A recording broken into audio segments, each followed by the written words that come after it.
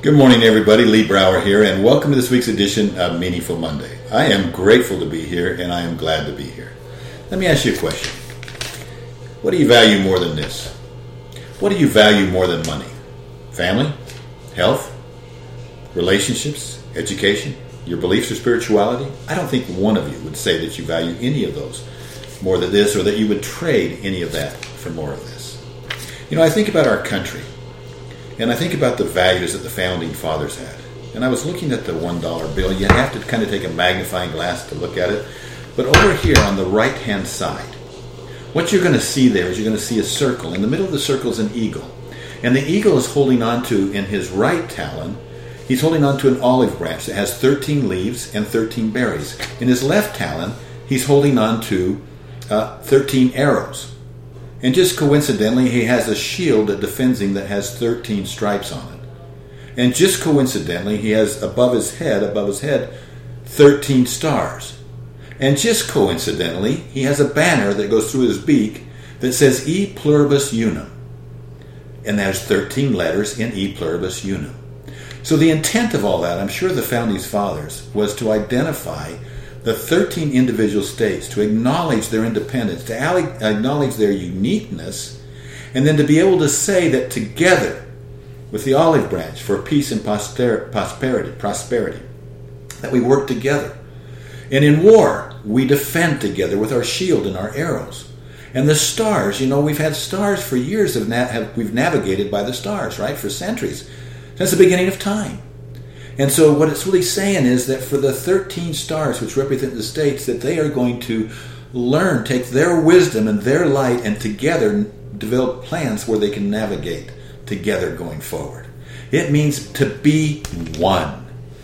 But being one does not necessarily mean that all of us should have the same abilities or the same gifts, or that even that we should all be in agreement. In fact, we should be grateful when others see things from a different perspective than we do.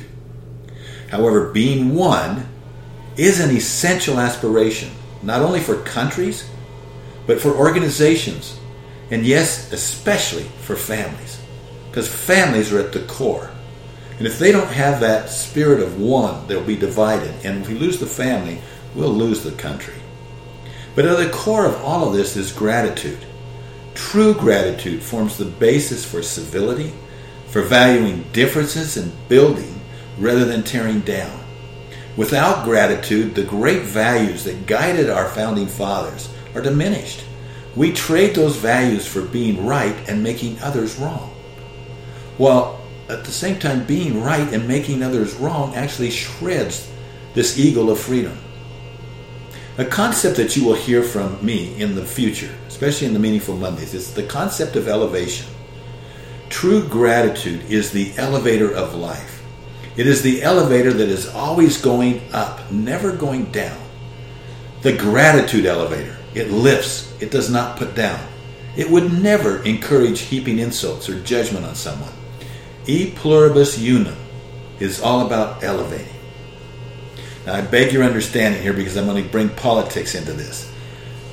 How could true gratitude allow us, the voters, to focus on fundamental issues of freedom?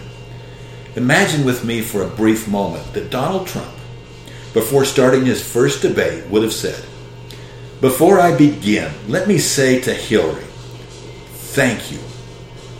Thank you for the countless hours you've given to this country. Thank you for the causes that you've promoted and encouraged over the years. And thank you to the countless volunteers from all parties across this great land that devote their time, energy, and resources to preserve and protect the freedoms in this great country.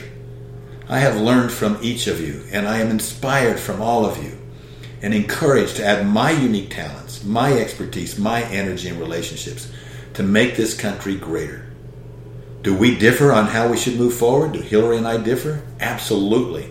And those differences come with profound consequences. Let's talk about those.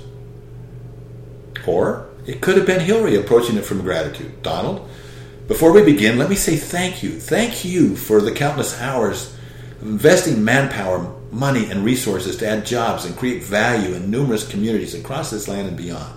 And thank you also to countless entrepreneurs that sacrifice their time, energy, and resources to tirelessly risk their own capital to make America a better place.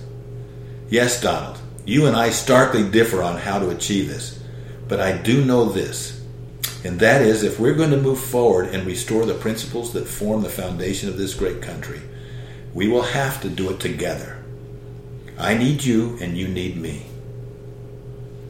So what I say is this: let's once again get back to celebrating our differences. Don't be putting people down. Learn from each other personally, professionally, and politically. E pluribus unum. At home, at work, in our communities, and yes, in our country. Let's live life deliberately and meaningfully. I'll talk to you next week. Onward and upward.